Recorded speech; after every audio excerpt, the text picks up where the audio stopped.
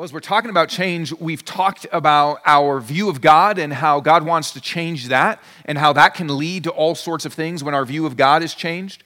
We've talked about our identity last week and how God wants to change our very identity, how we view ourselves and how we know that we're good or how we know we're acceptable or how we know that we're okay. We talked about how God wants to change that, but there's more that God wants to change. It's not just our view of God or our view of ourselves. It's also the way that we live our lives. And we want change in our life.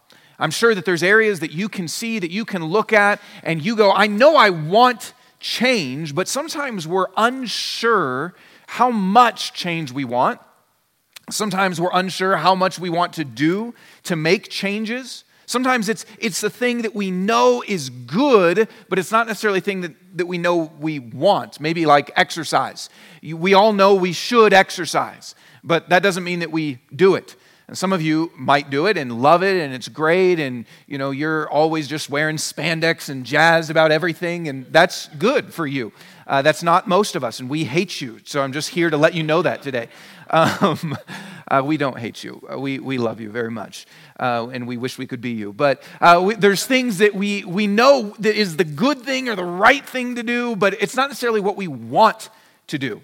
Maybe even eating your vegetables when you're a kid. That I know my kids, they don't love vegetables. And most of us even are like, oh, okay, I know I should do that. I know I should exercise. I know I should go on a diet. I know I should eat my vegetables. I know I should. And maybe this is just me talking since I'm giving you all health things. I know I should read. I know I should. There's all sorts of things we know we should do, but not necessarily that we want to do. And change, I think, sometimes in our life is like that.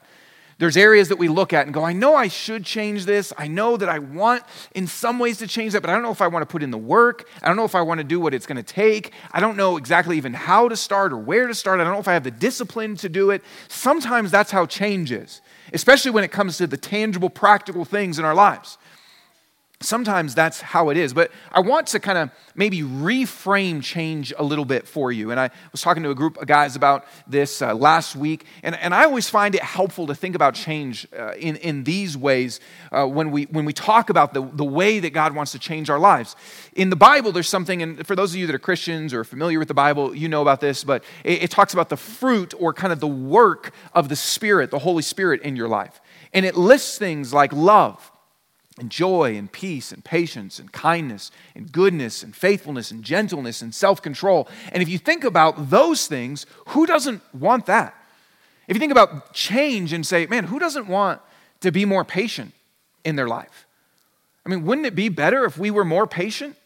There hasn't been a lot of things in your life that go well when you're impatient. No one says, I really wish I could be more impatient. That's my problem with traffic. I'm just too patient. I'm too patient with people. That's my problem. No one says that. I mean, wouldn't life be better if you had more patience? If you had more joy? If you had more peace in your life and you weren't so anxious and you weren't so restless and things didn't cause you to kind of stay up at night or you weren't kind of in turmoil and feel that stuff in your gut, wouldn't you want more peace and love? I mean, who doesn't want to be more loving? Who doesn't want to be more loving to their spouse and their kids and even their coworkers and even their enemies? I mean, we know life would be better if there was more love and more joy, more peace, more patience, more kindness. I mean, all those things are more self-control. I mean, we actually look at that list and go, yeah, I want those things. Or sometimes the Bible talks about our lives becoming more like Christ, more like Jesus. And who doesn't want that?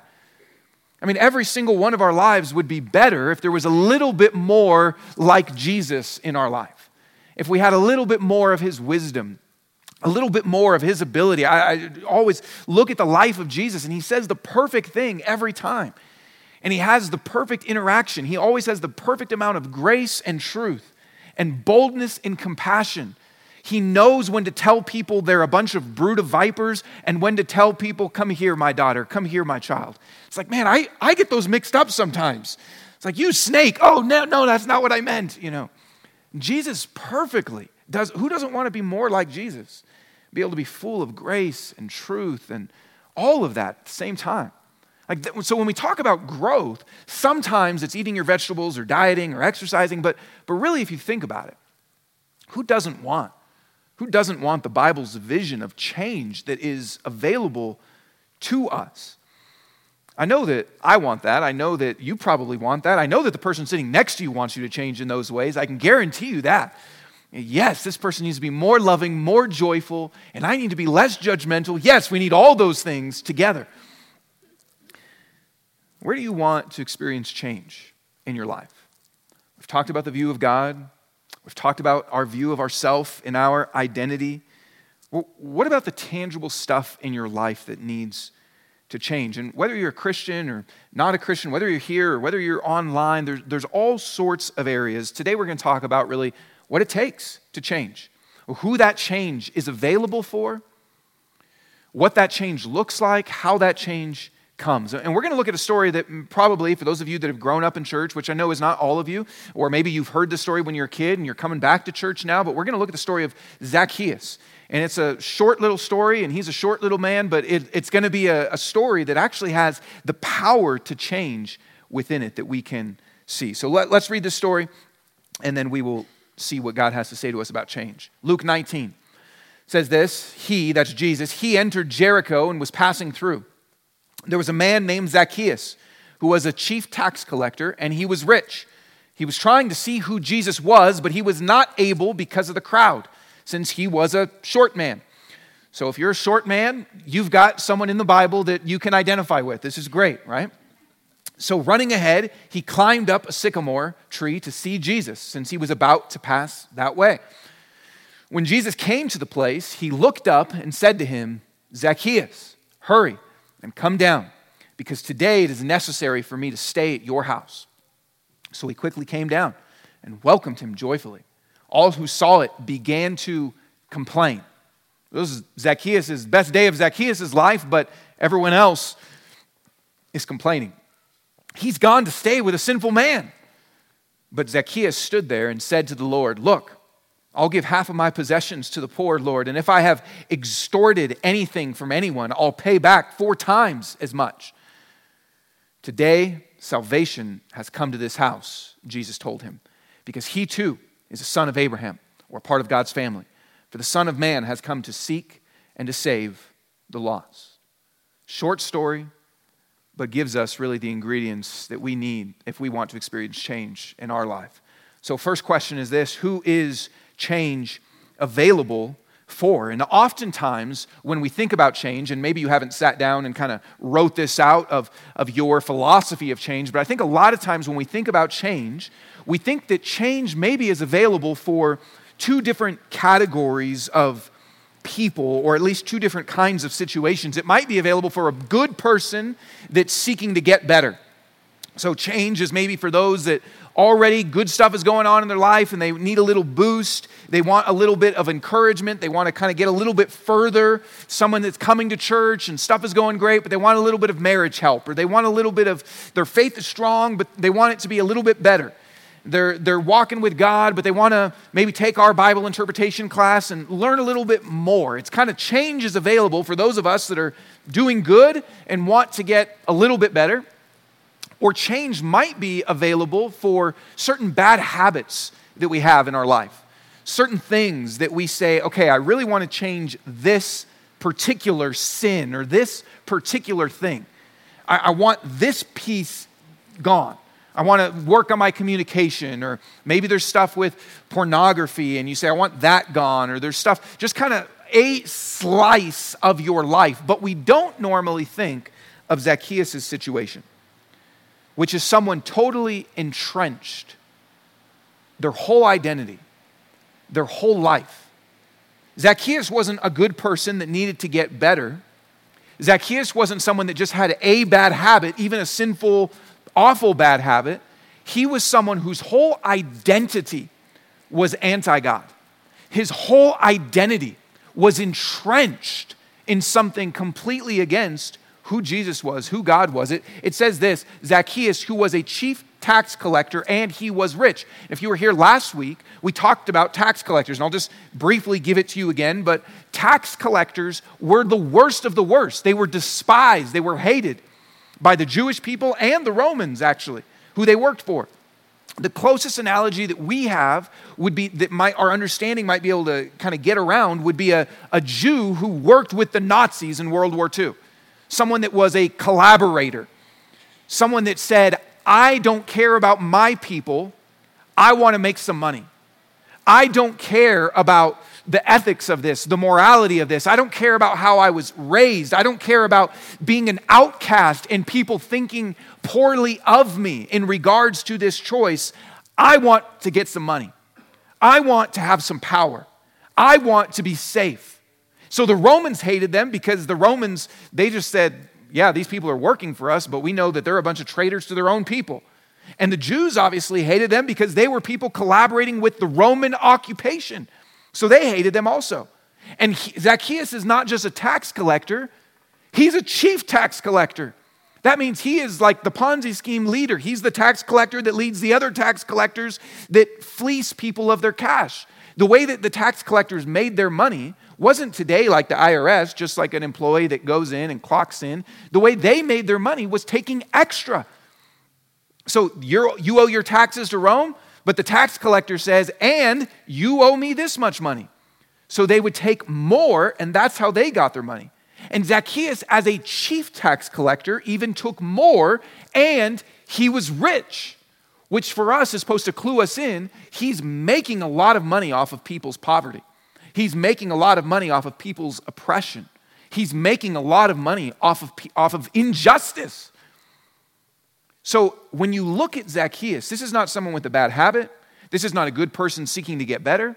This is someone totally entrenched. Their whole identity is wrapped up in something against God. They don't care what people think about it. They've rejected how they were raised. They don't care about the morality about it. They don't care. They care about riches, power, security, whatever it is that led him into this. We can say that he is entrenched. His career, his emotional life, his social life, it's all entrenched. And I think this is so important because when we say who is change available for, first we need to understand this. Some of those people that we've given up on in our life, that we might view as lost causes, are they worse than Zacchaeus? Maybe. But some of those people that you and I have given up on and said, I don't know if they can change. I know, and see, this is where it comes down to really mattering. The people around Zacchaeus, they were aghast. They couldn't believe that Jesus would talk to him because he is past the line of the kind of person that can change in their view. When someone is totally entrenched, a lot of times we give up on them. When their worldview, their emotions, their vocation, and we go, man, it would be almost impossible for them to come to Jesus. Maybe we give up hope. Maybe we give up prayer. This is saying that there's no completely lost causes for Jesus. But secondly, I think it's important for us not to just think about other people out there, but ourselves. Because the more that something is ingrained in us, the less hope we have for ourselves also. The more entrenched we are in something, the less hope we have for ourselves. When you think about your life, where are there certain areas that you feel entrenched in?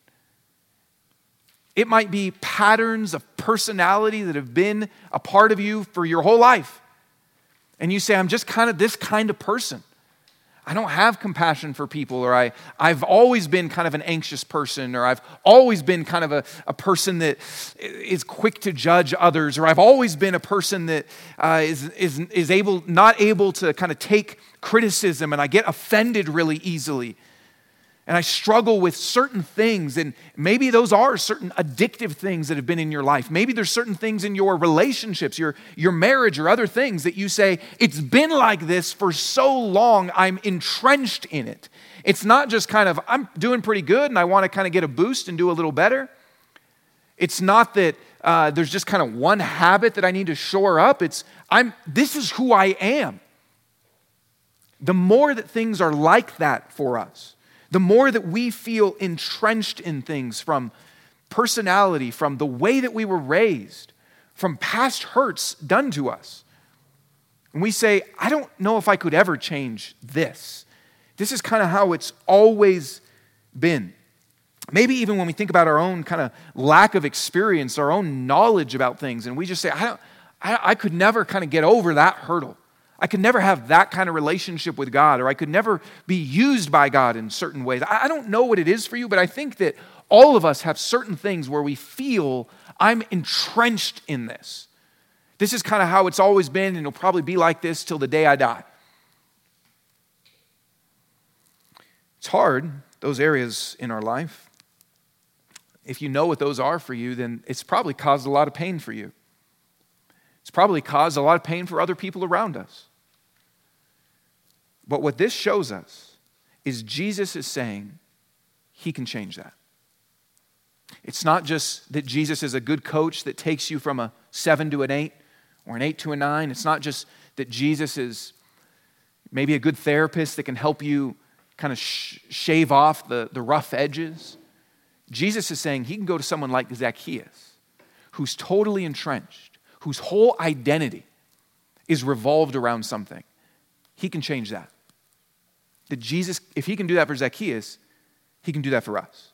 If Jesus can change Zacchaeus' life, listen, this is part of why this story I think is so powerful, is if Zacchaeus can change, that means any of us can change. It means any of the aspects in our life can change. If Jesus can change Zacchaeus, then I want to pay attention to this story. If Zacchaeus is someone who's like, then I want to know, okay, what is it that happened to him? What is it that God did in his life? Because if he can change, then that means there's hope for the worst out there and the worst in here. Who change is available for? That's the first thing that this shows us, is that Jesus can bring change to the entrenched. He can take the places that you've given up on. He can take the relationships that you've given up on. He can take the characteristics that you've given up on. He can take the dispositions that you've given up on. He can take the hurts and the pains that you can't seem to overcome. He can take all of that, and he can bring change. That's the first thing. The second thing we see from this story is how change comes. How does change come to us? How does it come? Sometimes I think that we kind of operate at times with a belief that change has to follow rock bottom. And that's true a lot of times. If you do reach rock bottom, then change can happen in your life. When we looked at the story of the prodigal son, that's similar to what was going on in the younger son's life. But sometimes we think that in order for change to happen in our lives, especially the more entrenched it is, in order for change to happen, we've got to hit some sort of rock bottom. Everything's got to be as bad as it gets, and then we might be desperate for God. We might call out to God and say, okay, now, and I'm not discounting that. Some of you might be in that experience. I know I've talked to many people that are feeling that, and God will work through that. But a lot of us aren't at rock bottom. And so we kind of go through our life, and maybe there's certain things, and they come and they go, but we're not necessarily thinking, okay, now change is going to happen. Or sometimes it's almost the opposite of rock bottom. We think that the way change comes is when we feel some sort of super passion, super commitment to God. I'm on fire, I'm ready to go, and that's where change comes. It's for the people that are either at the bottom or it's the people that are at the top. It's for the people that are feeling they've got nothing left, or it's the people that are just on that mountaintop high that are like, here we go, God. What do you want me to change? I'm super committed. Usually most of us live in the in-between somewhere. For most of our lives, you might hit a high or you might hit a low, but a lot of times we're in the middle, which means a lot of times we don't know if changes actually can come into our life. We don't know if that's the right ingredients or the right situation for change. We might even be looking for that kind of right time for change to happen. And that kind of imagines change to be sort of this thing that is presented to us as like, now you can change, instead of just happening on a Tuesday. Like, no one thinks change happens on Tuesday at 3 o'clock.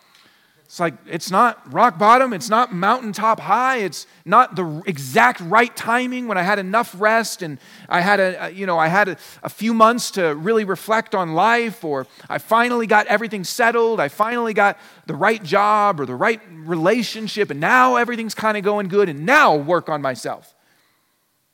No one thinks that change just kind of happens on Tuesday at 3 o'clock when someone's passing by and it wasn't even in the plans, and you're just kind of on a sycamore tree.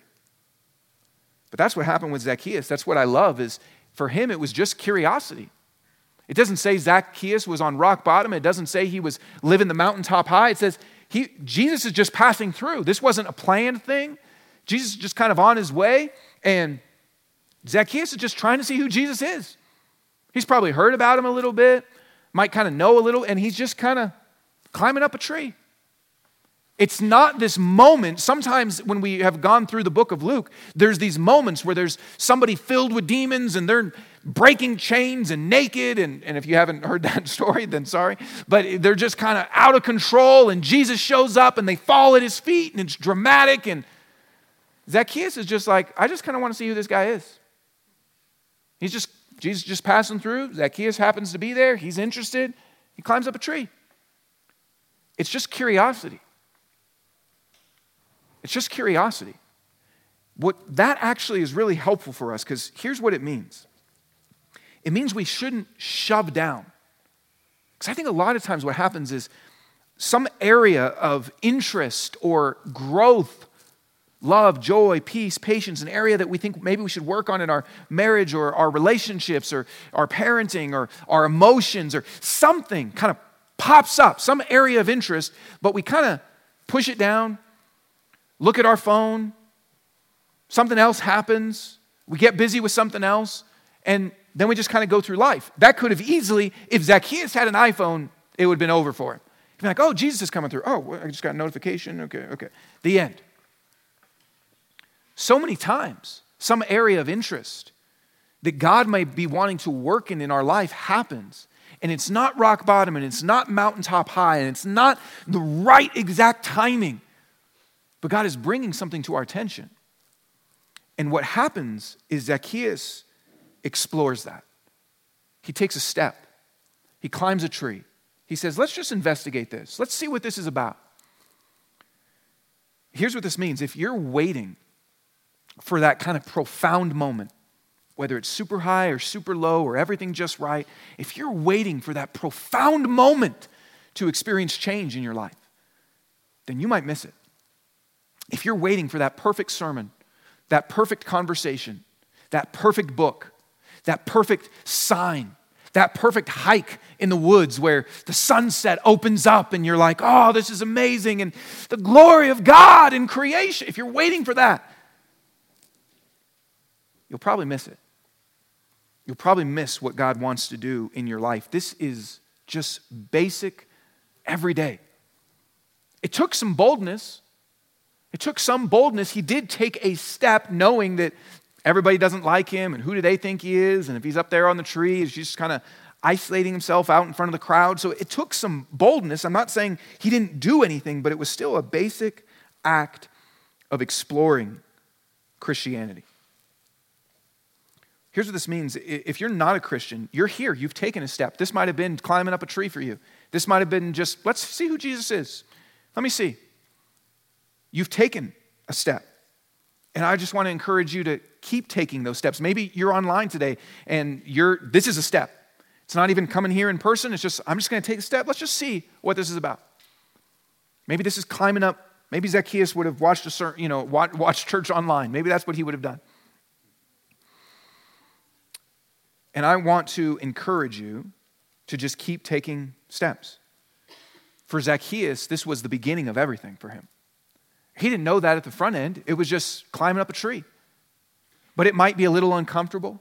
There might be some critics that say, what are you doing? You might have kind of voice in your own head of criticism. Who are you to think that you can climb a tree and see who Jesus is? Jesus isn't the kind of person for you. You might hear some of that kind of stuff, externally or internally. But I want to encourage you to take a step. You already have, but continue.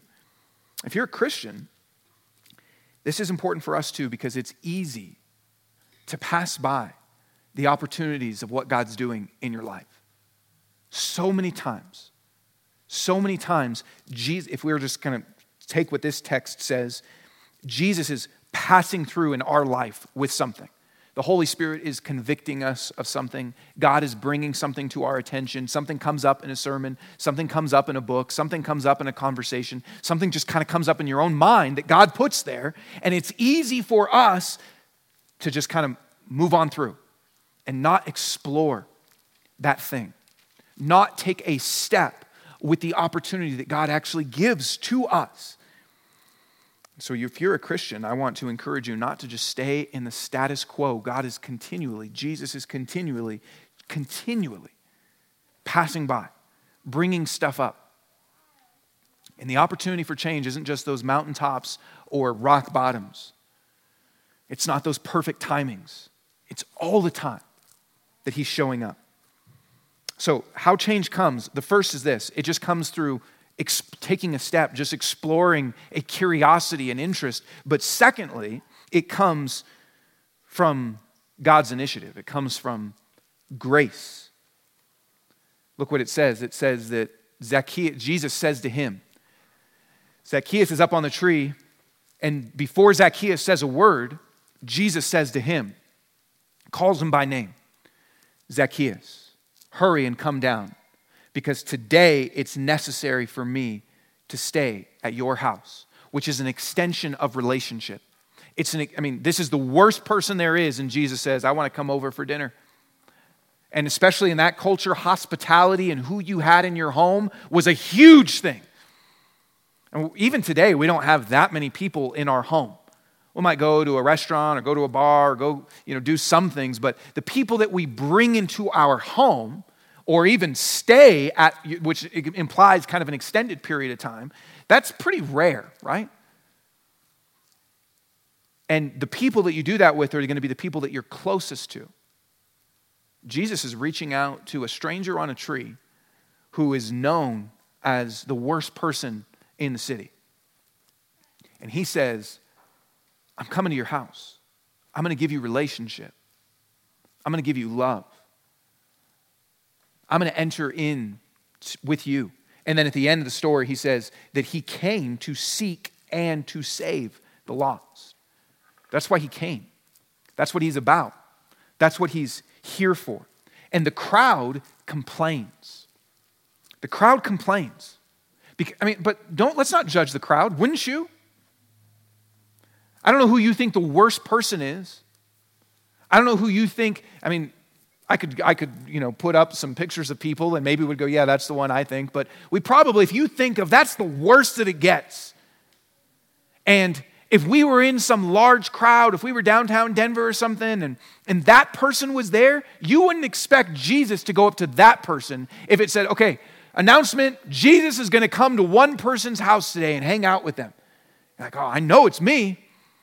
Or maybe you might hope it's you. But when he picks the worst person in the crowd, he picks the Nazi collaborator. He picks Bernie Madoff. He picks, I'm going to be careful. I'm not going to go through all sorts of names because someone's going to be like, that's my uncle or something. I don't know. He picks the worst. So let's not judge the crowds because, listen, do you love sinners? And I don't mean theologically. I don't mean that you're supposed to. But I mean, when someone sins against you, are you drawn to that person? If you have a jerk boss, are you like, man, I love having lunch with that guy. Why? Because he's a sinner. And I love hanging out with sinners. Is that how your heart works? That's not how my heart works. When someone has betrayed you, when someone's rude to you, when someone gossips about you, when you think about the people in your life, even just for those of you that are married or have kids, when there's some sort of, when that person's being selfish or that person's getting on your nerves or that person's kind of being cold to you or if that person's being disrespectful to you, are you just like, man, I'm drawn to them?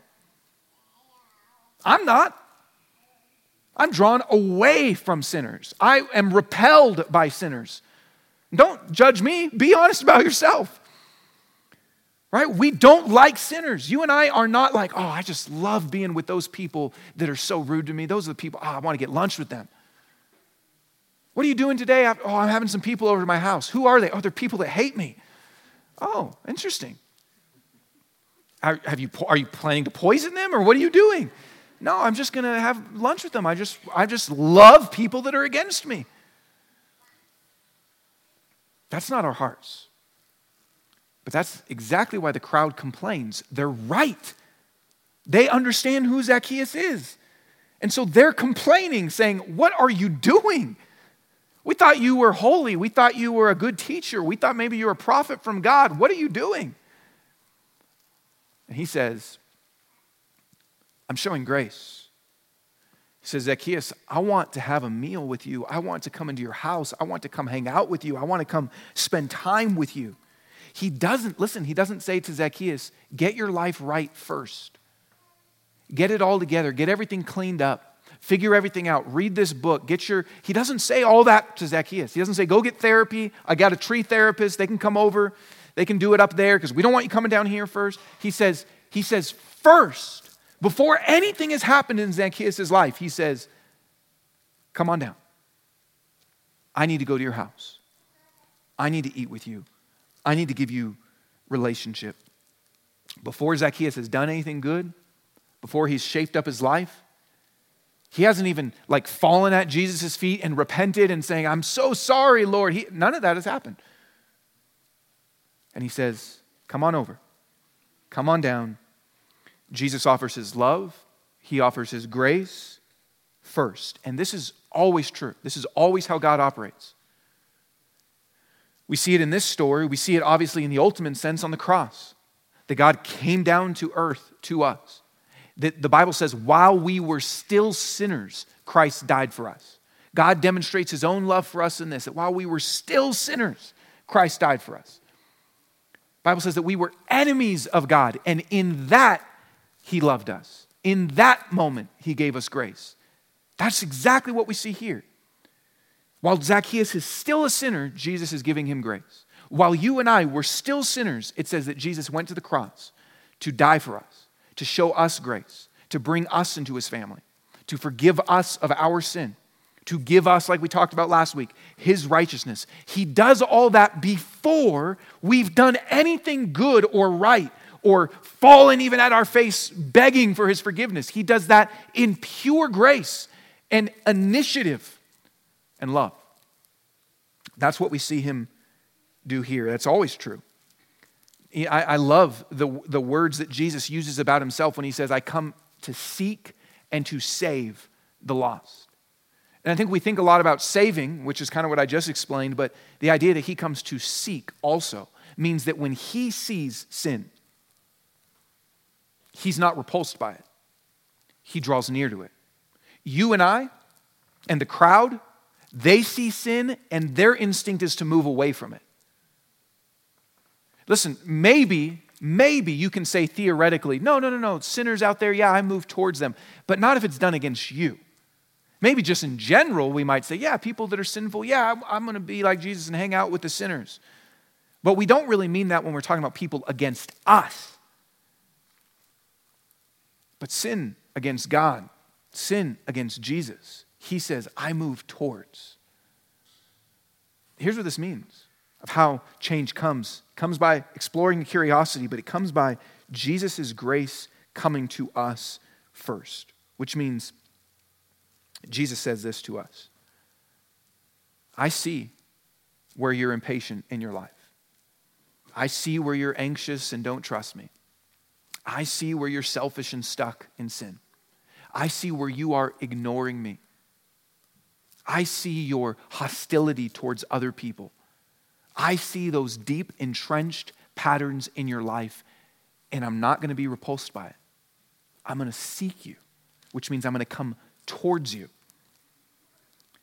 Jesus sees our greed, our complaining, our idolatry, whatever it is about you that you know needs to change, whatever it is about you that other people around you tell you needs to change, that's true, whatever it is about you that you know this shouldn't be there, Jesus doesn't look at that and say, when you fix that, come talk to me. He looks at that and says, I come to seek you. I come towards the sin. But God, this has been happening for a long time. But God, I keep doing this. But God, I should know better. He says, yep, and I come towards you. I come to seek the lost areas in your heart. If you're not a Christian, he says, I come to seek you, and I've come to save you. And if you're not a Christian, I wish I could put all your names on a screen, because when Jesus looks up at Zacchaeus and says, Zacchaeus, come down, Jesus would be saying your name, and he would be saying, I've come to seek you. I've come to save you. Come down. But for those of us that are Christians, that doesn't change. He still calls our name, and he still says to us, I'm coming to seek you. I'm not repulsed by your sin. I come draw near to your sin. So different from us. He says, I died for you. I forgive you. I give you grace. So if we want to change, how does change come? If we want to change, it starts with seeing his grace. It starts with seeing his love to us first. This is the key in any situation, in every situation where you want to experience change in your life. It's first to focus your heart, your eyes on him, and know he's already has grace for you. He's already loving you. Which means we can come to him with honesty instead of hiding. It means we can come to him, period, instead of trying to fix it on our own, which actually just distances us from him. It means that we can, the more that we actually see who he is, that begins to melt our heart. When you see how loving and patient he is towards you, that begins to create a patience in you. When you see how forgiving he is towards you, it begins to create a forgiveness in you. When you see how much he is for you and loves you, it begins to build a trust in you.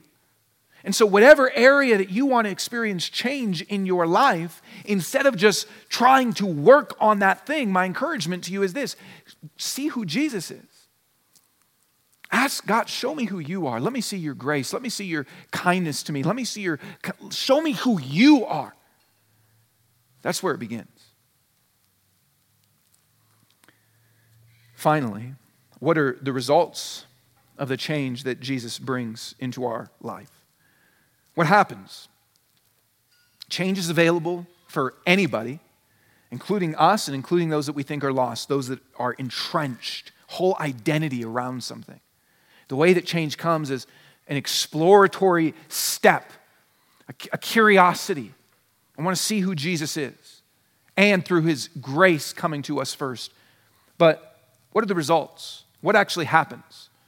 What does it actually lead to? What does it actually produce? Two things here. At times, we think that we need to change is mainly kind of getting right with God, something like that. We might not use that language, but something kind of, okay, me and God need to be better. That's true. But real change with God always leads to real change with other people.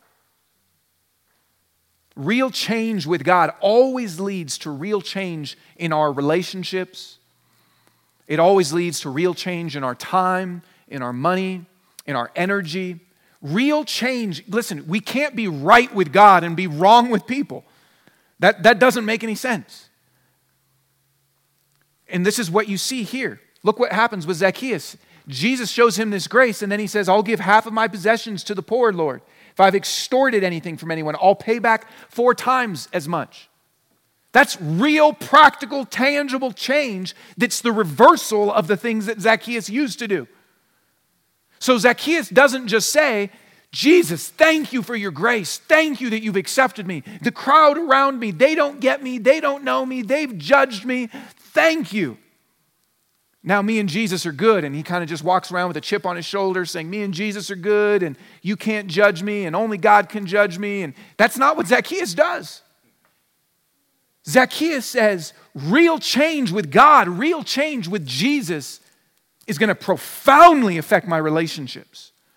It's going to profoundly affect the way I treat other people. It's going to profoundly affect the things that I've done wrong already in the past. There is restitution that Zacchaeus actually lives out. There is justice where Zacchaeus used to be a part of injustice. There's real change. that is the reversal of the things that Zacchaeus has previously identified with and lived in. Listen, I want you to know how much God loves you. I want you to know how gracious he is to you. I want you to know his forgiveness and his acceptance, and that comes first. I want you to know that. But that's not all that Jesus wants to do in your life.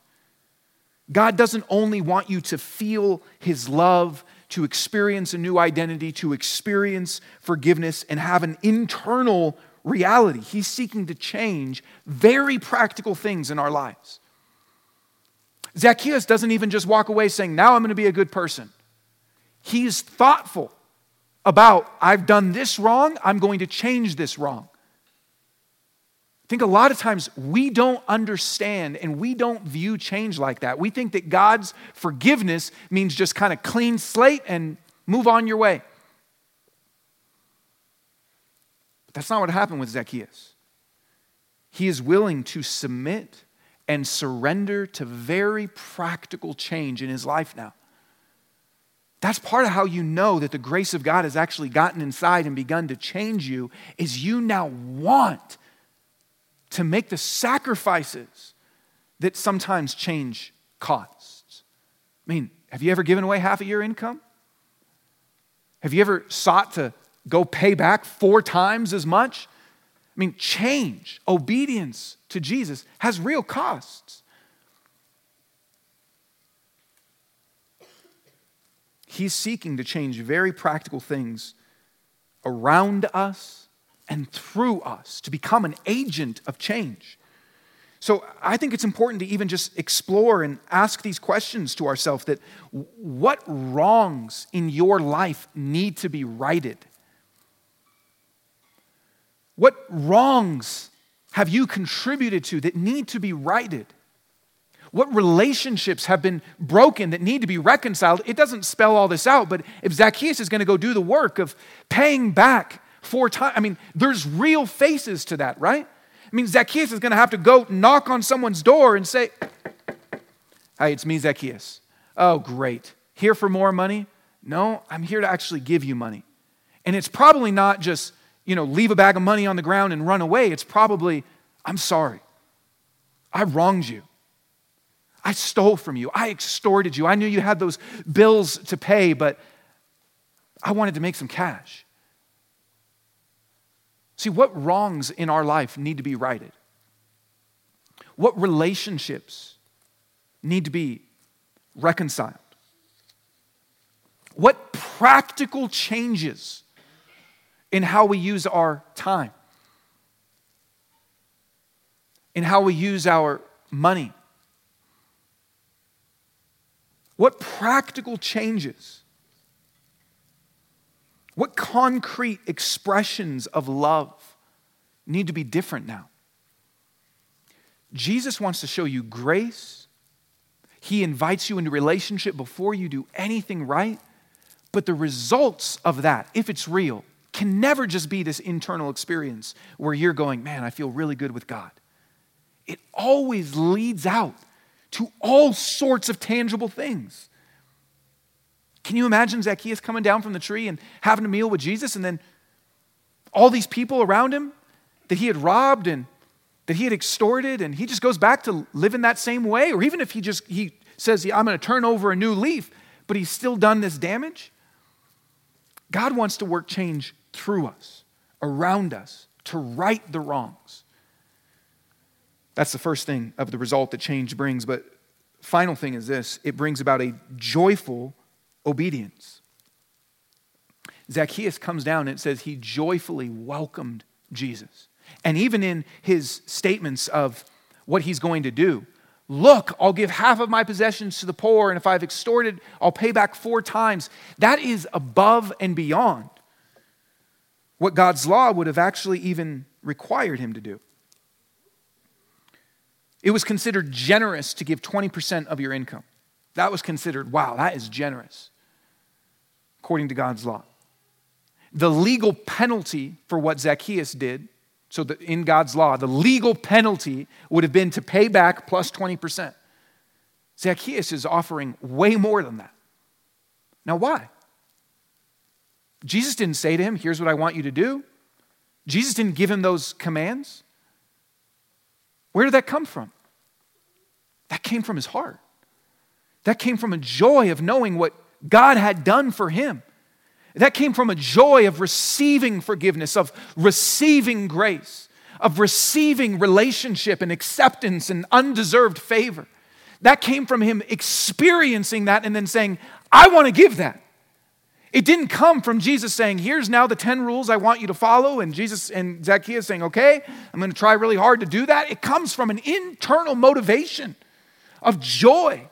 And listen, if there's areas in our life where we're trying to be obedient and we're trying to obey Jesus, we're trying to follow Jesus, we're trying to listen to Jesus, we're trying to make changes. If there's areas where you're looking at your money and you're looking at your time and you're looking at your commitment and you're looking at forgiveness and you're looking at, and it's drudgery, you might be missing what Zacchaeus experienced, which is God's saving grace to him. If obedience for us is pure duty, if obedience for us is pure just slog, and listen, this isn't a sermon about money, but it's just a good example that if giving financially is something that's like, okay, I have to do this, and even if you're generous, even if you give 20% of your income, but you're just like, that's not what we see happened here. Zacchaeus freely, effusively goes above and beyond because he's experienced something that Jesus has done for him. I think about, I don't know if I've ever seen the real Scrooge Christmas Carol like movie, but we always used to watch the Mickey's Christmas Carol growing up, and we still watch it every year. I've probably seen it like 90 times, because when you're a kid, you a lot of times rewatch. I'm not 90 years old, but you rewatch, if you didn't know, you rewatch movies. But there's a scene when Scrooge, he's experienced this second chance and this opportunity and this grace, and then he comes out to the people that were asking him for money, and he's got these big bags of gold, and he's just putting it in their pants, like the people collecting it, and their pants fall down because he's just loading them up with so much gold. He's like, here's everything I have, ha ha ha ha, and he runs away. And that is a picture of what Zacchaeus did, because he had received this grace. He had gone, and even with Scrooge, he went from death to life. If you're a Christian, you've gone from death to life. You've received God's grace in imaginable, immeasurable ways. If our heart is how much, or where's the line, or what do I have to do now? If that's our heart, then I think we've missed something of what Zacchaeus experienced here. If our heart is how much time do I have to give? How much do I have to change? What does it really mean to be patient? What does it really mean to be loving in my speech? What does God really want me to do with my sexuality? How much do I actually have to give? If that's our heart, we're already showing that we're not getting what Zacchaeus is talking about, which is this internal, joyful, I want to obey. I want to right every wrong that I've done. So my encouragement is this: if that's not your experience, go back and see His grace. Go back and re-experience His seeking, His saving. Go back and live in that. Ask Him to make that more real to your heart, so that obedience is a joy. What is the results of the change that He brings? It's change in us, and it's change around us. It's not just stopping certain things. It's creating a life of love through us. I mean, imagine if we had this experience. Imagine the kind of fire that would happen in our community here and in our city if we were all like Zacchaeus in various ways, whether that's with money or time or our justice or with righting wrongs or reconciling. I mean, imagine what would happen if no one had to tell us what to do, but like Zacchaeus, it was just flowing out of us. Imagine what would happen. That's what the gospel of grace creates. So I'm asking us to go back to that to see Jesus is seeking, to see his saving and experience everything he's done for us, coming through us. Listen, we all want to change. Different areas, different ways. And looking at what does it take, this story shows us. It shows us someone who is as far gone as you can get, going to a model. And no one knows exactly, but church history says that Zacchaeus actually became a bishop, which is a pastor of pastors. He was the chief tax collector, and then he became a chief pastor, basically. It's a huge transformation. What power can create that? That's the power I want in my life. That's the power I want for us and for our church and in our city. When we take communion, that's what we're remembering. We're remembering a grace given to us. Jesus' body broken, his blood shed to give us grace before we ever asked for it, to give us grace before we ever deserved it, to take enemies and make them children, to take darkness and make it light, to take death and bring life through what he did in his death and in his resurrection. And so if you're a Christian, I want you to use this time as you take communion to remember his grace. Even just pray and say, God, make that more real to me. I don't want to just obey. I don't want to just do the right thing. Make your grace more real to me so that change would flow from my life.